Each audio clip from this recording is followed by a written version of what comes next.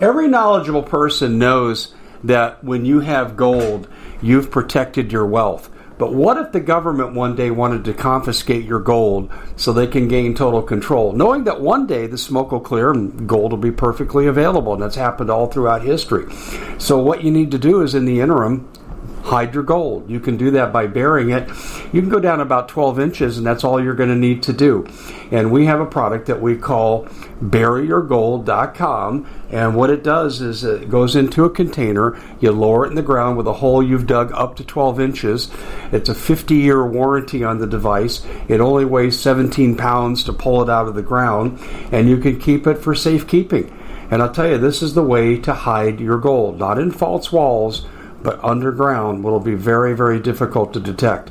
To find out more, go to buryyourgold.com. The product is fully guaranteed with a money-back guarantee. Hello, America. Thank you for joining us. We're going to be going to our featured guest, Chris Kitzee, in just a minute, coming to you live from the studios of Noble Gold, and we're really, really proud to be with you. Please share these videos far and wide.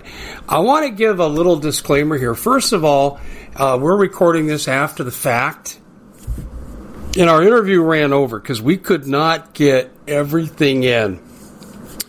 So we will play for you the first approximately 51 minutes, and then the last 16 minutes you'll have to go over to the commonsenseshow.tv and hear the rest.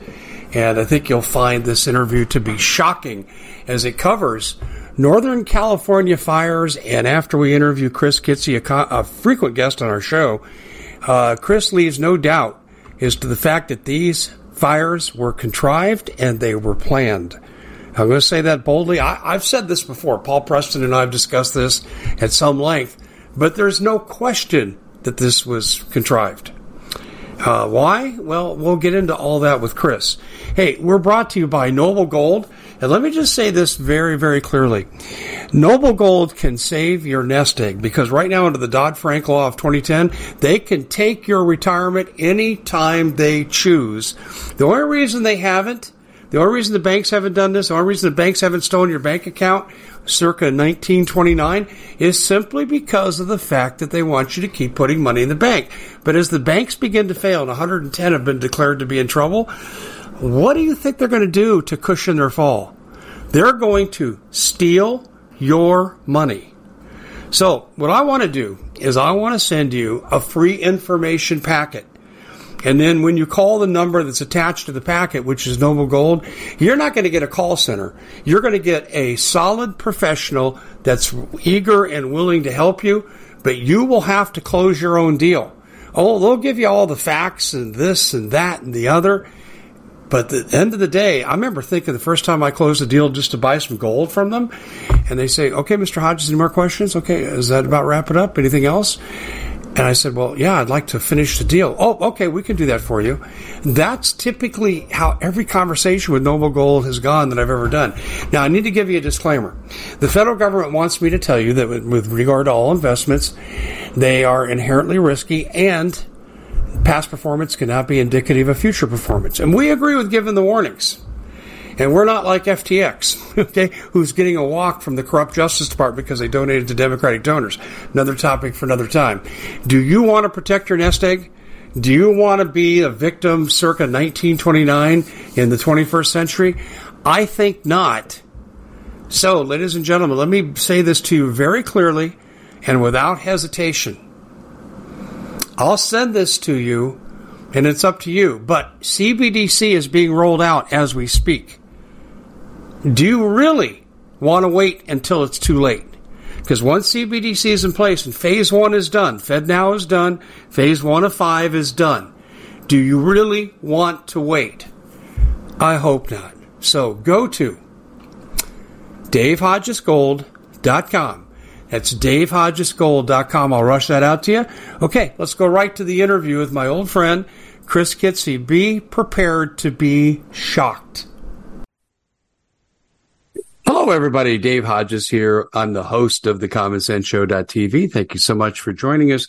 Joining us is my old friend, Chris Kitzee. He always has some groundbreaking news for us, and he's prepared a presentation on the fires. And interestingly enough, my wife and I we were returning from dinner, and we had to dodge fires. Probably natural causes, but I'm telling you, here, there, everywhere. If you think all this is an accident, think again. Chris is going to go through all of it, and he's going to reveal what's going on. We are under attack in multiple ways. Chris, welcome to the show. I look forward to digging into this with you. Happy to be here, Dave. Thanks for having me on. You bet. Well, let's go ahead and start. I got to tell you, I'm friends with Paul Preston, who lives in Northern California. And so I got a lot of the up close and personal as I went down there, and crazy stuff, defied logic, fire on one side of the road, doesn't cross over. It's crazy. Whose home burned down sometimes.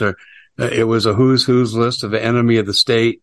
I've seen it all, but what do you got for us? Where do you want to start with this topic? Well, here's the thing. I've got just to share a little background with your viewers here.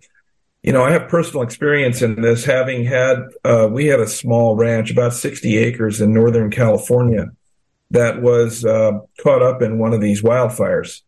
And the situation was that, basically what happened is we had a lightning storm complex come through. Now, keep in mind, in California, the majority of fires, and we'll get to this here in the presentation, are man-made. Now, some are accidents. Someone, Mrs. O'Leary's cow kicks over the lantern and starts a forest fire. Others are, people who are firebugs, people who, are pyromaniacs. And then I believe there are other people doing things, and we'll show, documented evidence for this right out of the newspapers here in Northern California. But, what kind of catches your eye is when you see a pattern, when you see a lot of things starting at once. Right? Because normally if it's a fire that's hit by lightning, wherever the lightning hits, that's one place where it could start. But just because lightning hits doesn't mean there's going to be a fire. And, the real issue is, are people really working hard to manage the forest, which they're not? And we're going to talk about that. Governor Newsom and the people in California have in the past, they cut the $500 million a year of forest management.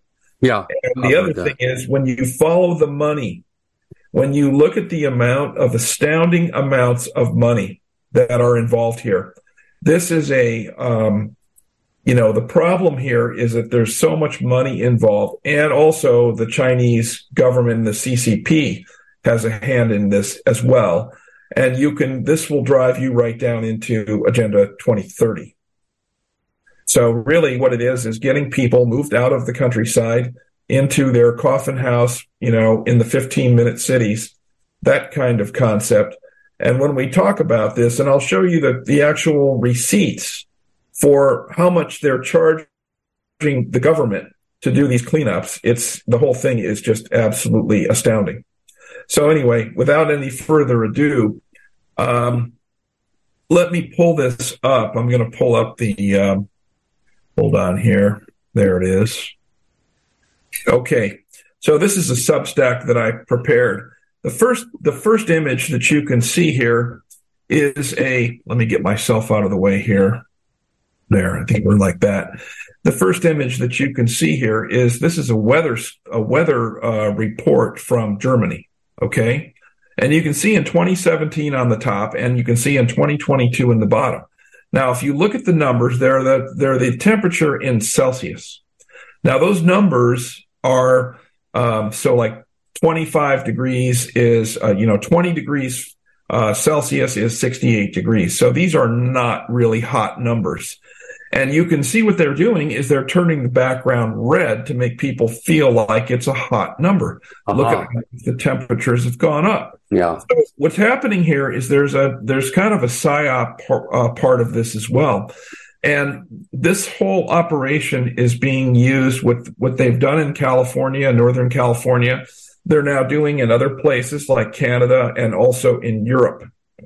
So that's the main thing that we're taking a look at here is, how are they doing it? What are they doing? Well, they're going to promote Agenda 2030, and they're going to force people off their land, right? So how do you do that? Well, if their house burns down, How do you rebuild it? Well, you've got to first clean it up, and then they make sure that, first of all of the materials in a fire are deemed hazardous waste. So you cannot just take it to the dump. So what people end up doing is they just end up digging a trench and burying it. That's what people in the countryside do.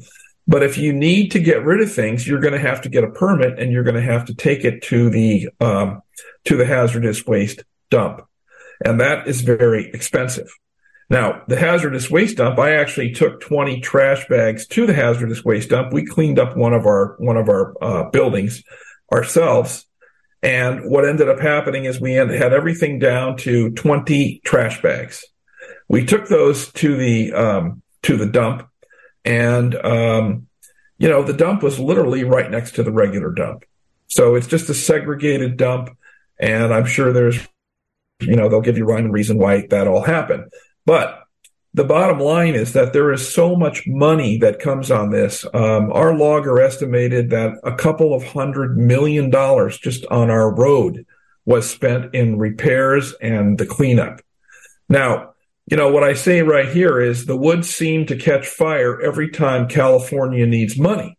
And I wasn't the person who actually said that. A friend of mine said that, and he said the FBI and a number of other government agencies were looking at it because the fires just seemed suspicious, because they seem to keep getting all of this right around when the state needed money, there would be some fires. Now, the reason for that is, of course, federal government can print money, states can't. So that's what ends up happening. Now, the other part of the money, and we're going to show the receipts for this, the billings are 3 to 10 times what it should cost. And that's my estimate based on what I was told for the same work. And you'll see the receipt later with the loggers that... Okay. I have a question along these lines. The insurance payouts on these homes have to be staggering. Now, I'm going to make a parallel for you. I've talked to life insurance executives who are livid over the effects of the vaccine and the increased death curve of the money they're having to pay out. One guy said we attribute 600,000 deaths so far this year to the vaccine. And I said, I asked both executives, I said, why do you do it? And they both had the same answer. Let's see if this comes into play in any way. They said it's because of the ESG ratings. If our company doesn't go fully compliant, go fully woke, follow directions, when the digital currency comes in, the dollar is gone, there'll be complete monopolies, and the powers that be will decide what an essential business is and a non-essential, and they want to survive to be in the essential category and basically almost be a monopoly. So this is why Bud Light, they gave these examples, Bud Light, Disney, and so forth, are willing to take all these losses because they see the pot of gold at the end of the trail when CBDC comes in. Okay, now having said that, I got to believe that the homeowners insurance companies are in the same boat as the life insurance companies with the vaccine. Am I close? Everybody's in the same boat. The driving factor is the CBDC. That's the end game. That's what everybody wants.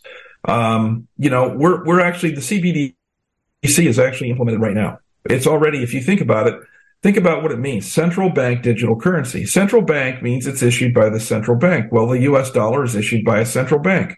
Then how much of it is digital? And right now, over 90%, probably 95% of all transactions are digital. You think about how many times do you use a credit card compared to go down and spend cash? Just take a look at your own personal expenses. Do you transfer funds from your bank account? Do you do automatic bill pay? If you use ACH to process payments and send money, that is an electronic payment. So, we're already into electronic payments. We're already into that. What they're talking about is faster payments, which is, I was on the faster payment task force from the Federal Reserve, and they, with a company that we had, and what happened is they basically did a brain suck. They got everybody to come in, give them all the good ideas, and then they're turning around and, of course, implementing whatever they want. But the fact is, we're already in a central bank digital currency. It's there.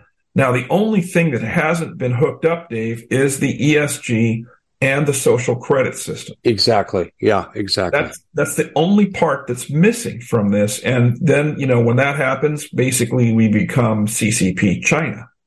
That's what it comes down to. So anyway, so that's, I agree with you. The insurance is a whole animal unto itself. We did not carry fire insurance on the property. And the reason was we had a 100-year-old cabin that was literally falling down. And I thought, this thing is just going to get torn down. Why would we bother to insure it? Right? So, actually, when it burned down, we were actually happy because it got rid of that problem for us. Now, what damage did it cause? Not really much of anything. There wasn't really anything in the cabin because it probably would have been red tagged if someone had come and inspected it, because you could literally stick this. It's 100 years old. It had rotted logs. You could literally stick a screwdriver through the logs. So I had a number of contractors, friends of mine, come over. They said, it's just better to tear it down than to try and save it. But who wants? We at the Common Sense Show have a great TV show. We bring in a panel of experts and help people navigate the uncharted waters that we're living in. Because what once was coming is no longer coming. It's already here, and we're getting you the help so you can make better decisions for your future. You can find us at thecommonsenseshow.tv, commercial-free, censorship-free, and we're getting 5-star ratings on the world's major platforms. Again, check us out today at thecommonsenseshow.tv.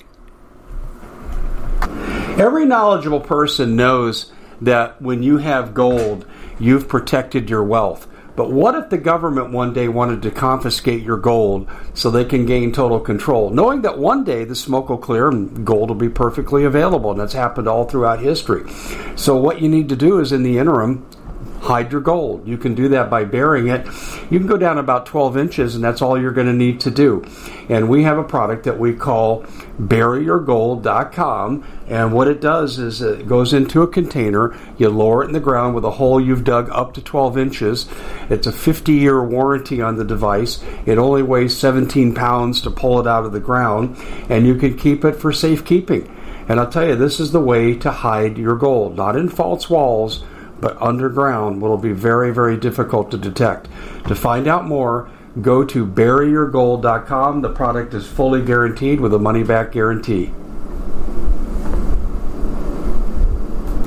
Did you know that the World Economic Forum now, in the last meeting they convened, they actually had a water board there with water experts, and they tell us our water's in danger and they have to take control of our water. Does that bother anybody? I'm sure it does. And I begin thinking right now about water safety. And we already know there's lead in the water, chemicals in the water. A lot of it's not safe to drink. But we have the answer for you. It's called the Alexa Pure Pro Water Filter. It's the best there is, and scientifically they leave nothing to doubt as they publish their research at waterwithdave.com, and it's my choice for water filtration. Gravity powered, it reduces 206 contaminants, it targets heavy metals, fluoride, chlorine, and viruses. It is the best there is in the business, and you can read all the research on this simply by going to waterwithdave.com. That's waterwithdave.com. Save $80 for a short time. Wants to tear down Abe Lincoln's cabin, right? I mean, this is all the neighbors love this cabin, and you'll see a picture of it here in a minute. But the point is, we didn't have insurance. We had a barn that was a metal barn that I think we paid for the kit $13,000, and then it was probably another, I don't know, $40,000 or $50,000 to install it. We looked at the cost of insuring it, and it's just not worth it. Even after 10 years of use, and then the thing burned to the ground, we're basically even. So, compared to what the cost of fire insurance. And by the way, fire insurance is being used now as a way to get people off the land. If you want to buy a home with a mortgage, you must have fire insurance. The bank requires it. So by doing this, they're keeping people from being able to afford property in the country. And therefore, what you'll do is you'll go where you can get insurance. Now, that's it. So we just said, we don't need insurance. Let's just leave it alone. We have liability insurance. So if a tree falls on someone's head, we're covered. But, we're not going to go and get fire insurance. Now, a lot of other people did that. They had insurance. They had insurance on their homes. And the problem with that is that when the cleanup comes, the cost of cleaning these things up, if you were to do it yourself, and I did one of our properties, one of the parcels, we have two parcels next to each other. One parcel I decided to do myself. That was the metal barn. And that probably cost us, I don't know, $40,000, $50,000 to clean up. If they had done it, they would have charged $200,000. The cabin itself, I figured I could have cleaned it up for probably $15,000 with a crew of 4 guys and some dumpsters. And the bill for that whole parcel, $1.5 million. Whoa. What happens is now they send that bill and they try and recover it against your insurance. So what they're doing is they jack up the bills, and then when they look through your insurance, and if you have any insurance at all, they're going to come after it, and they're going to take, a fair amount of that money. Now, the other problem is that people who end up with here, let me put something a little more visual on the screen here. The people who had the insurance, they end up having it consumed. A lot of it gets consumed by the cleanup because it's very expensive. They make you hire all these experts, and then the insurance company insists on doing that too. And then, when you clean it up, you have to use certain types of people to clean it up. And finally, what ends up happening and why people are not able to rebuild, the permitting for a new structure. So I had some neighbors of ours who were elderly. The gentleman is 90 and his wife is probably 85. Super nice people.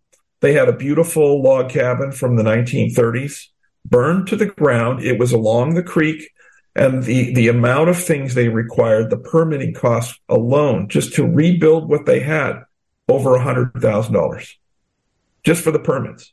And then you have to go and buy the building. You have to buy the building materials. You've got to hire the labor. And as you and all your viewers are aware, those costs have doubled, tripled in the last few years. So absolutely. People they can't afford. Even they look at the insurance. Oh, I got, $300,000 worth of insurance money on my property. That's going to be basically, you're going to be living out of a double wide. And that's, and you're going to put in something, or maybe you're going to put in an ag building and live out of that. And then, fit it in with whatever, with a wood stove and some insulation. Now, let's talk about where these fires all come from. Now, there's a couple of links. This is on my Substack at decodetheworld.substack.com. You can go check it out if you'd like.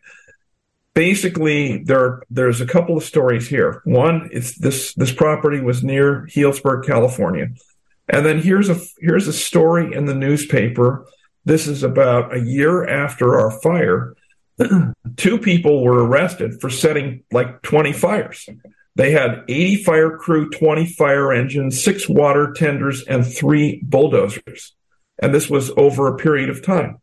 Now, where do these guys get this idea to go do this? Now, maybe some of them are firebugs, but I tend to believe some of these people have been recruited to do this kind of work.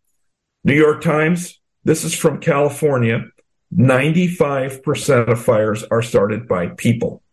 I didn't say it. New York Times said it. And 7% are caused by arson, right? Now, I don't know if they're considering arson to be if they know about a fire and don't put it out and let it get big and burn out. That's what happened to our fire.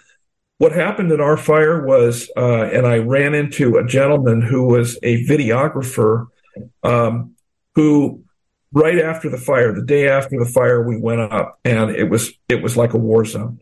The smoke, the heat, everything was just completely nasty. Ash everywhere, trees falling down, power lines, cables all over the ground. We just literally drove over power lines. They all fell down and burned up. And we ran into this person, and the first thing is I didn't know who this person was. And I'm thinking, is this guy here to loot? Because there's a lot of looting after a fire like this. People go through the ashes and look for, where's grandma's gold coin, right? And they look for stuff like that. Well, this person turned out to be okay. He was a good person, but he was a videographer. He had been working for CAL FIRE for a number of years. He told me our fire was started by lightning, and CAL FIRE knew about it when it was a 3-acre fire. Someone reported it. They decided not to fight the fire. They were going to send in a helicopter crew. They said no. Then when the fire was 50 acres, they requested it to be put out again with a manned crew, and it was turned down again. And then as a consequence of that, it burned about 60,000 acres and 200 homes, including all the buildings on our ranch. All of our neighbors, everybody lost basically everything. Now, what are the causes of this? Neglect, mismanagement of the forest, and then, of course, arson. Now, if you look at Washington State, here's a newspaper story or headline from, this is on Twitter, from the Commissioner of Public Lands in Washington State. So it appears that all of the 58 fires that started on Monday in Washington State were caused by humans in some way. State Commissioner of Public Lands, Hillary Frentz, says. So it's not us saying this. These are the people. Now, let's talk about what happens in a wildfire. And it is, I will say this, it is nasty. It is probably one of the worst things that, you can go through because the cleanup is so monumental and the loss is so total. Fire, what I say on my blog here is nothing purifies like fire. And that's really what it comes down to. And when you look at this was a Quonset hut metal barn. I don't have a before picture, but you can see what it looks like there. Yeah, I can see it, yeah. Yep. Here's what it looks like inside. There's a wood stove there. In the foreground. Ironic, yeah. Yeah, foreground, there was a nice big sectional couch. All that was left were a few wires and then a bunch of ash. On the left side, where the metal comes down, there was a redwood bookshelf and full of books. And you can see what's left of that, books and DVDs. Basically, everything just turns to dust. Now, here's a basketball hoop down by the old cabin. And that basketball hoop was basically, I just took that picture because it was like the only thing left standing. Now, if you look at the cabin, this is the old cabin. This is off of Google Street Maps. This is the cabin before. And here is what it looked like after. That's what's left. So 2-story redwood log cabin was turned into about a 4-inch pile of ash. That's it. Doesn't it kind of remind you of 9/11? It's a war. It is like 9/11. This is asymmetric warfare. That's what this is. Now, if you look at this, the only thing left standing is the chimney. So, everything if it's made out of wood, it's gonna burn up. Now you'll see there's a rose bush in the front of this picture. That rose is still surviving. Roses made it through. It's just quite amazing which plants die and which plants make it through. And when you look at all of your things, when you start talking about survival and things like this and all the preps that you might have, fire is definitely something that you want to plan for. And we'll talk about the repairs that we had to go through with this. And then also, thinking about it from the point of view of how do you prevent these kind of problems from happening? Because the assumption you have to make is there is going to be a fire. If you're in the woods, at some point you will have a fire. It's only a question of when, not if. Now, if you look at this map of Northern California, these are all of the named wildfires. And you can see that, nothing had been on the west side of the 101. There's the Wall Ridge fire there on the left side of the picture. And, that particular fire, nothing had burned on that side of the freeway yet. And now you can see, now they've started to go over there. Now, you talk about why these things are being done. The first thing is, people talk about CO2 and all this other stuff. Wildfires in California, just talking about California, in 2020, they lost 1.7 million acres to wildfires. Now, that's 130 million tons of CO2, if you care about that. And there are 15 million cars in California, and that's 76 million tons of CO2 from those cars. So you look at this, and the cars, the fires are 2x what the cars put out. So, when you talk about all these things with the carbon balance and all that, when they're talking about taking away your barbecue in your backyard, look at the big picture. The big picture is volcanoes and these kinds of wildfires. So it's not about the CO2, it's about something else. Why are they after the wood stoves and so forth, in your opinion? Independence. It's about control. And, the fact of the matter is that gas heat is excellent. It's one of the best it's one of the most efficient ways to heat your home. Same thing with gas water heaters. And of course, if you talk to professional chefs, they'll tell you the best way to cook is on a gas flame. You have more control over the gas. Wood stoves are for people who are independent. We used to keep that whole barn. I almost never used any gas at all I never used any gas for heating. We didn't even have gas heat for probably, whatever it was, 10 or 12 years that we had the barn. We used wood heat. So we had a pile of wood out in back, and, it's a little bit dirty. You had to bring the logs in. The logs had some bugs sometimes. My wife would complain about it, but anyone who's had wood stoves knows wood stoves provide excellent heat. And because you're independent, if you've got a chainsaw or an axe, you can go and just cut your own out of your own trees. So you don't have to spend any money. And because you don't have to earn money to spend it, you don't have to pay tax. So that's the reason. It's just like if you grow your own food in the garden, you don't pay any tax on the money, and you don't pay any tax on the food that you grow. That's the reason, because they want the tax.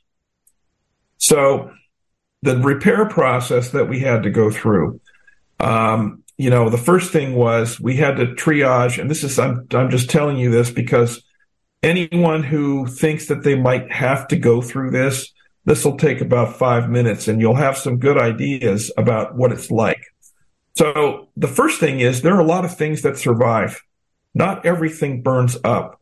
And anything that is around concrete or that's, around gravel or other non-flammable, areas like this, it'll survive. We had lawn furniture, teak lawn furniture that was sitting outside. Maybe one piece got burned up or something if an ember landed on it, but the rest of it was in good shape. We're still using it. Anything that's made out of ceramic or concrete, it's going to make it. If it's above ground and it's PVC, it's going to burn up. If it's underground and it's PVC, it's probably going to be fine.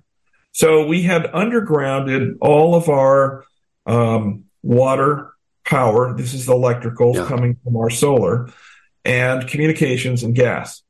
The communications, I just ripped them all up, even though it was underground. Those wires are smaller and more sensitive, but the electrical wires, almost nothing was damaged.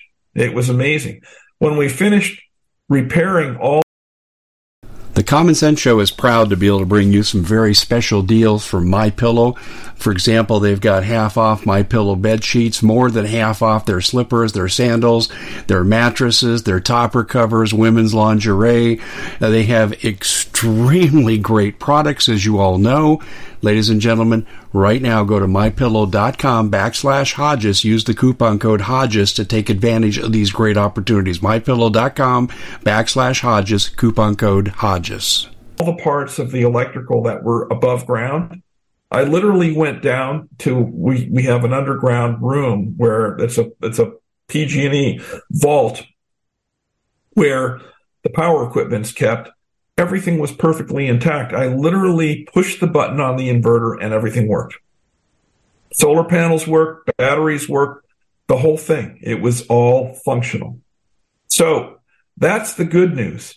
The bad news is that there's going to be some stuff that's going to burn up that you probably don't want to burn up. And, I had things like a brand new 36-inch steel chainsaw, which I hadn't even fired up once, burned up. And I went up there the day after the lightning strikes, and I thought, let me just check on everything. Nothing on the fire map, and nothing, you couldn't smell any smoke or anything. So I just basically went through and I said, well, I don't think we're going to have any problem. We'd had a false alarm before. They said evacuate, and then there was no fire. We were out of town, so it's like there's nothing we could do anyway. Just watch on TV, right? But if you look at the things that were intact, so we kept the concrete tanks were all fine. We had a poly tank burned to the ground. Now, when I talked to the woman who sold us the replacement tank, she said, these fires are not natural. She said, I've sold hundreds of tanks to people who have been through wildfires. Hundreds. And she said, there's no way this is natural. Now, the shipping containers, people like to keep shipping containers as long as you do not keep anything flammable inside of a shipping container. Things like candles, those are flammable. Olive oil, flammable. Gasoline, of course, any kind of lubricant, any kind of product like that. Those are all flammable, right? Those you should probably do what you can to keep them out of a shipping container. The other thing is, don't put your wood pile next to the shipping container. Yeah. It was a mistake I did with one of our shipping containers. We lost everything. I mean, that thing was literally roasted. The temperature on these fires, okay, a normal house fire is about 1,500 degrees. So, how do you tell how hot a fire was? Well, you look around at what melted. So if you have aluminum, it's going to melt at around, I think, 1,500 degrees. So normal house fire, if you have an aluminum pan, it's going to turn into a pool of aluminum, melted aluminum. And that's why you see the pictures of the cars that have the melted aluminum wheels, right? And that's about 1,500 degrees Fahrenheit. Well, inside of the barn, there was a silver coin and a small gold coin on my desk. The silver coin melted, the gold coin did not. So that temperature is somewhere between about 1,700 degrees, which is where the silver melts, and about 1,900 degrees where the gold melts. And the gold didn't melt, so it never made it to that temperature. Now, if you look at this, if the fire gets under your shipping container, it's gone. Because the shipping container has a wooden floor that is made with material that's been impregnated with anti-insect and anti-rat. It's basically poisonous. If that plywood catches fire, it's going to go through everything inside. Now, I did have one container where the corner burned up, and to repair it, I just poured concrete in that spot and called it good. Cleaned out the inside, and that was it. The garden and the orchard, I want to talk about this because I know a lot of people out in the country have these. The garden boxes, I built boxes out of redwood 2x12s. Those, we didn't lose any of them. And the reason is because we had gravel next to it. There's like a gravel path next to each thing. That is the secret to keeping things. The orchard, our orchard was about 10 years, 90% survived. Now, the thing we had to do is we had to get water on those trees immediately. Yeah, exactly. Right? As soon as the fire happened. So we still had some water left in one of the tanks. Two of the tanks, if you have any kind of a hose connected to it and it's got some kind of a timer on it or something, an ember lands on that hose, that entire water tank is going to drain right through that hose. That's what happened to us. So that's a watch out. What you can do about that, if you have to keep those kind of timers, is keep the timers inside of some kind of cement block thing that you can just rig up yourself, and go get a hose that's a stainless steel hose. They have those. They sell them on Amazon. And that's a stainless steel sheath hose. Now, what also happened was the olive trees, we have olive trees here in Northern California. Those things, I don't think you could kill them. Those things, they almost every single one of them made it through. We did have one that blew over in a storm the next year. And the other thing that'll happen is you will get trees that will die a couple of years later. Most of the cherry trees, the stone fruit, those were the trees that had the biggest problems. The apples, the pears, absolutely no problem at all. They almost entirely survived, which is unbelievable. So, this is the thing. Once you get 2 to 3 years out from your fire, the recovery for these trees is almost 100%. They'll come back, they'll produce fruit, you'll be in business. But let's say that we have a disaster on our hands and then you have a fire. That's why you should probably keep 2 years worth of supplies, long-term food. 2 years is a good number. People think, 1 year is enough. Well, if you have a fire, it's going to take at least 2 years before you get your trees producing again. Yep. That's the issue. So if you have the resources, it's definitely something that's worth doing. Now, I'm going to show you some pictures here. This is a picture of a box. This is a Christie style box. This one has a metal top. It's not a concrete top. But you can see the wire that's inside. There's a little bit of the foam is melted a little bit. The wires were all fine. So this is, when you start opening stuff up and you start looking at what you have left, it's not bad. Here is a pipe that what happened is that over years it was covered with dirt, with soil, and it eroded with some storms. I hadn't paid attention to it. It had come out above the surface. This burned up. So we had to replace the pipe, and you can see the pipe on the right is a water pipe, actually, and that's one of the water supply pipes from the springs, which goes up the hill. So that's a 3-inch pipe, and we had to replace that in a number of spots. And then because of the fire, even underground, there were some spots where we had, 2-inch or 3-inch metal pipes coming up above ground, and it had heated up the connections, and those connections failed the next year. So you're going to spend probably a year or two running around fixing leaks in your water. You're probably going to find a few things. You can see what we did here. We put, there's a butt connection there. We had to cut the wire, replace the wire. And then we put a butt connector on, and then that was taped with electrical tape. A friend of mine who's an electrician helped me do this. So the other thing we decided to do is what's called salvage logging.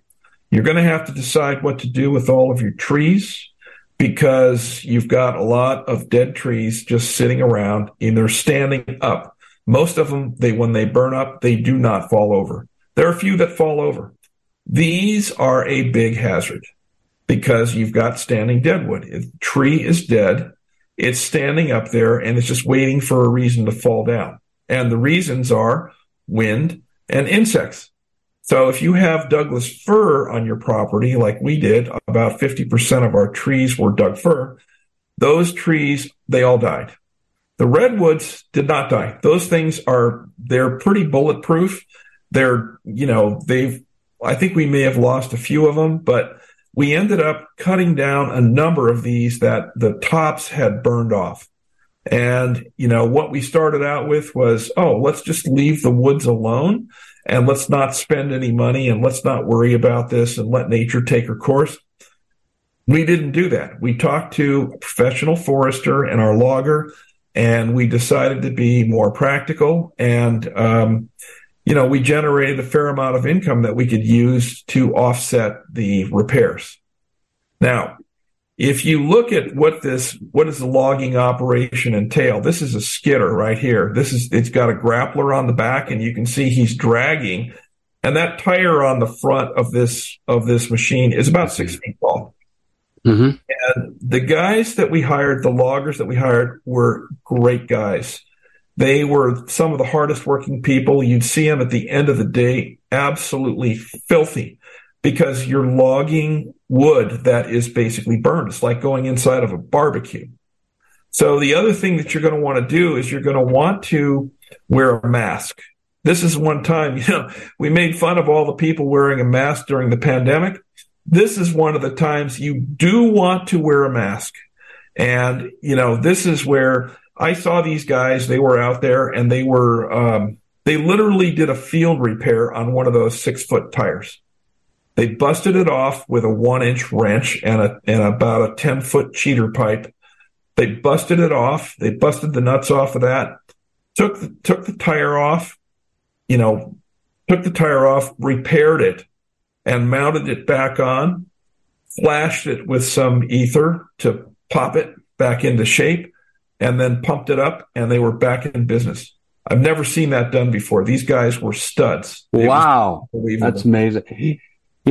This whole thing kind of goes into the category of how to rebuild after you get attacked. And you kind of alluded to the reason behind it. Agenda 21, get you off your land. Is it get you off your land in favor of China coming? Well, here's the China angle to this story. Okay. So one of the parcels that we decided to have the county clean it up. So I read through the contract. It said, if you don't have insurance, we'll pay for everything. I said, okay, that's fine. And I just figured, what the heck? Well, in that contract also was they were able to take logs that they had cut and they gave them to the contractor. So they took some redwoods. Redwoods are valuable trees. So to put it in perspective, one log truck, normally what a professional logger does is cuts the trees into a roughly 40-foot length, 40 to 42 feet. They tape it so they know exactly how long it is. They then send it to the mill. They stack it up. They put it in what's called a deck. They deck the logs, and then they take an excavator with a special grappler claw, grab the log, pick it up, put it on the log truck. Well, a log truck can hold about 5,000 board feet. Now, how much is a board foot worth for redwood at the mill for a log? Well, it's about $1,270 per 1,000 board feet. So you got 5,000 board feet in a truck. That's about $6,000. So now that you have to pay the logger, which is about a third, and then the trucking fee. But you can see that's a fair amount of money for a log truck. They took out probably, I figured, like $30,000 to $50,000 worth of logs. But here's the thing. They cut these logs into 9 to 10 foot sections. And I'm like, why are they doing that? Because if they're sending it to a mill, they should do it in 40-foot sections because it's much more efficient to handle. Okay.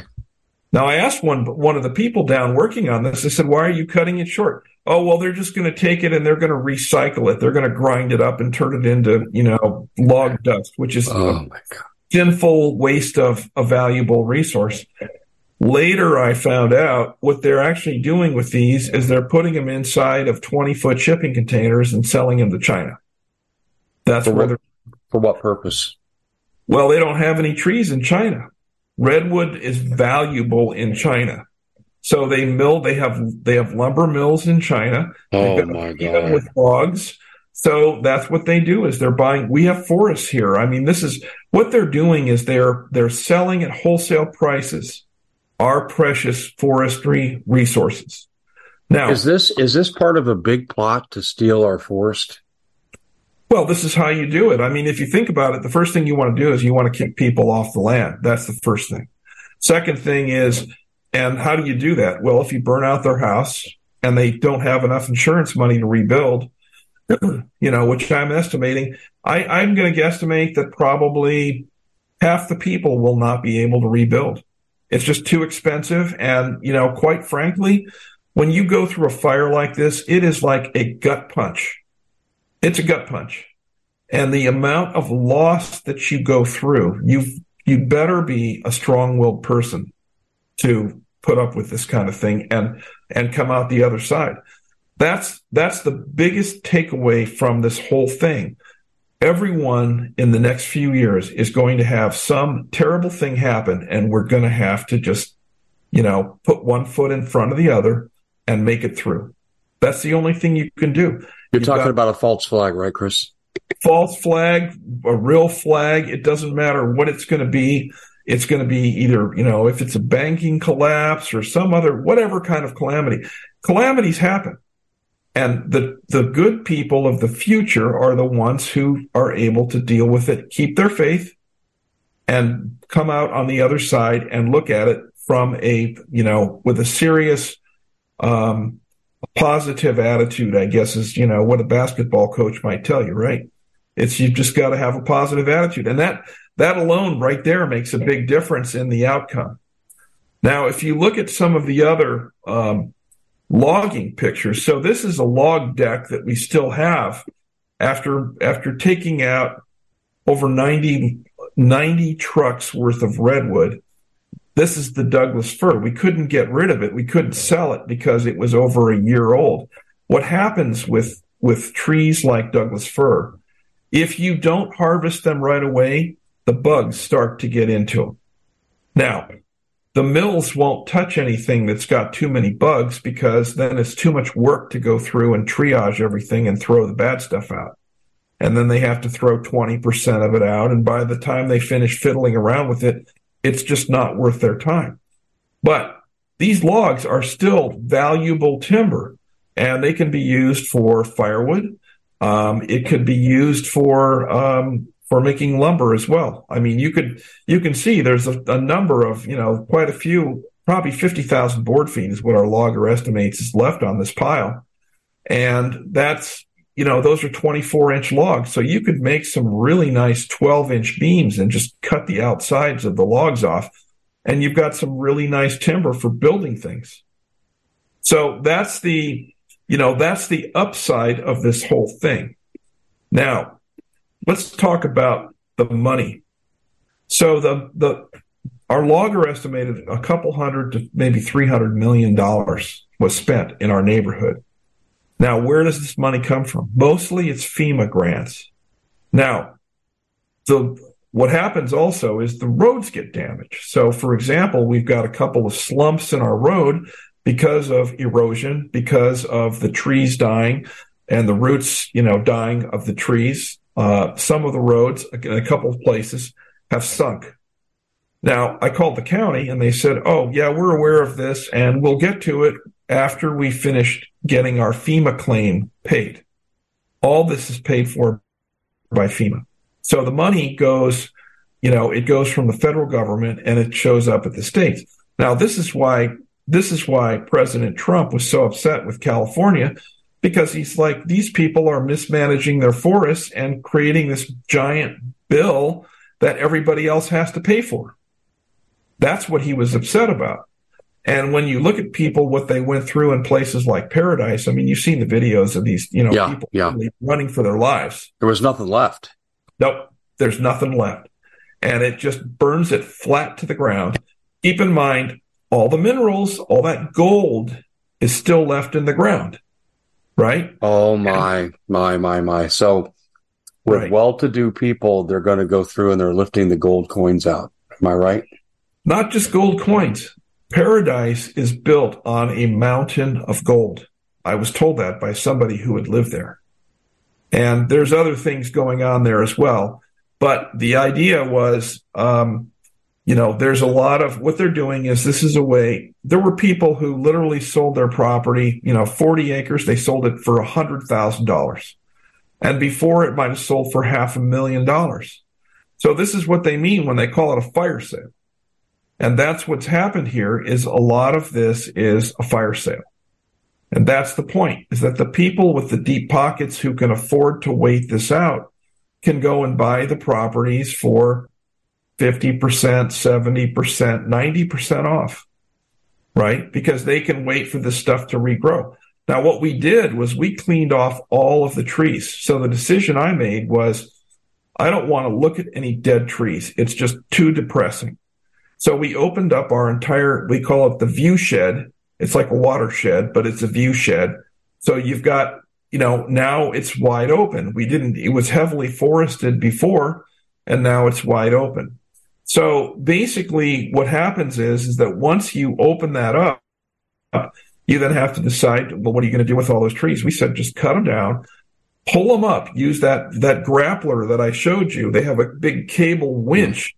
They literally pull the trees up the hill, put them on a burn pile, the ones that could not be turned into salvageable lumber, put them on a burn pile, and we had probably 20 burn piles. Burned everything up. Because the thing is, if you do not handle this correctly, you're just creating the next fire, because you've got all that fuel piled up there, and it's going to take, 10 years, 15 years to rot and go away. Well, if you have something else that comes through in the next 5 years, you're going to have a big fire on your hands. So you've got to clean that stuff up. It's a little bit of extra money, but it's well worth it. So we cleaned everything up, and now we have trees resprouting. Literally, redwoods will sprout from the roots if we have to take them off, because the top had burned off, and you would not end up with marketable wood in 20 years or whatever. The mills won't take it because there's going to be a bunch of burn scars in the wood, and they'll just look at it and say, well, there's just too many problems with this log. They want a clean log that they can run through their mill and turn it into 2x4s, 4x4s, 2x12s, whatever the computer program tells them to do that optimizes the value of that log. So here's the bill.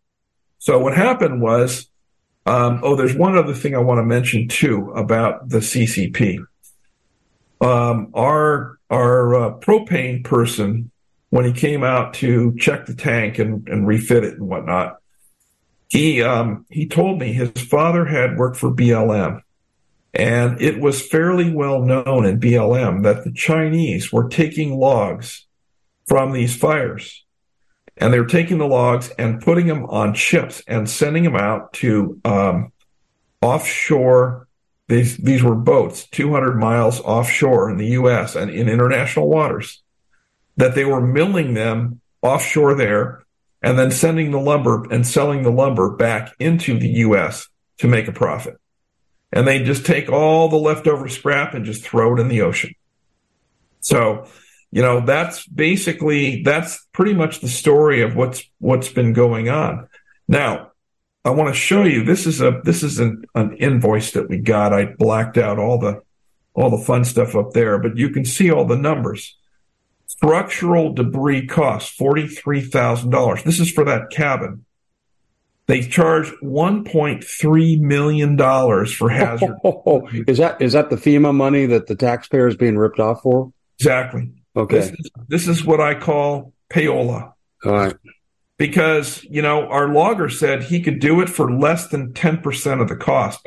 He said, look, we could have cleaned the whole thing up, taken care of all these trees and everything else for far less than $150,000. But you look at the things here.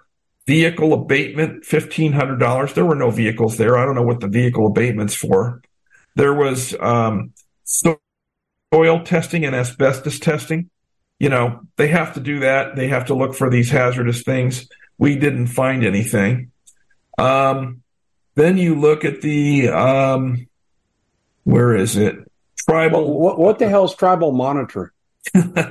That's funny, because I asked our logger. First of all, this is not tribal land. This is not, there are no Indian tribes there. But what it is they're just looking for stones and arrowheads. And there weren't any around there. But if they find that kind of stuff, then they're like, well, there might be an Indian burial ground here. And then, of course, you'd never be able to do anything with your property. This, so far, has been a remarkable interview with Chris, as he's relayed his personal experience, talked about the Paradise Fire, talked about all the anomalies, the planned event. He hit it all. But we're not done. But unfortunately for our audio broadcast, our podcast, radio networks, we're out of time. And so we've got to refer you over to thecommonsenseshow.tv to hear the last 16 minutes of this really We at the Common Sense Show have a great TV show. We bring in a panel of experts and help people navigate the uncharted waters that we're living in. Because what once was coming is no longer coming. It's already here, and we're getting you the help so you can make better decisions for your future. You can find us at thecommonsenseshow.tv, commercial-free, censorship-free, and we're getting 5-star ratings on the world's major platforms. Again, check us out today at thecommonsenseshow.tv. Every knowledgeable person knows that when you have gold, you've protected your wealth. But what if the government one day wanted to confiscate your gold so they can gain total control, knowing that one day the smoke will clear and gold will be perfectly available, and that's happened all throughout history. So what you need to do is, in the interim, hide your gold. You can do that by burying it. You can go down about 12 inches, and that's all you're going to need to do.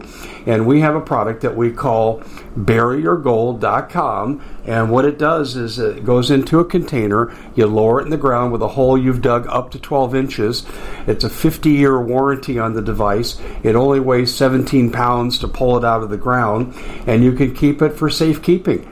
And I'll tell you, this is the way to hide your gold. Not in false walls, but underground, will be very, very difficult to detect. To find out more, go to buryyourgold.com. The product is fully guaranteed with a money-back guarantee.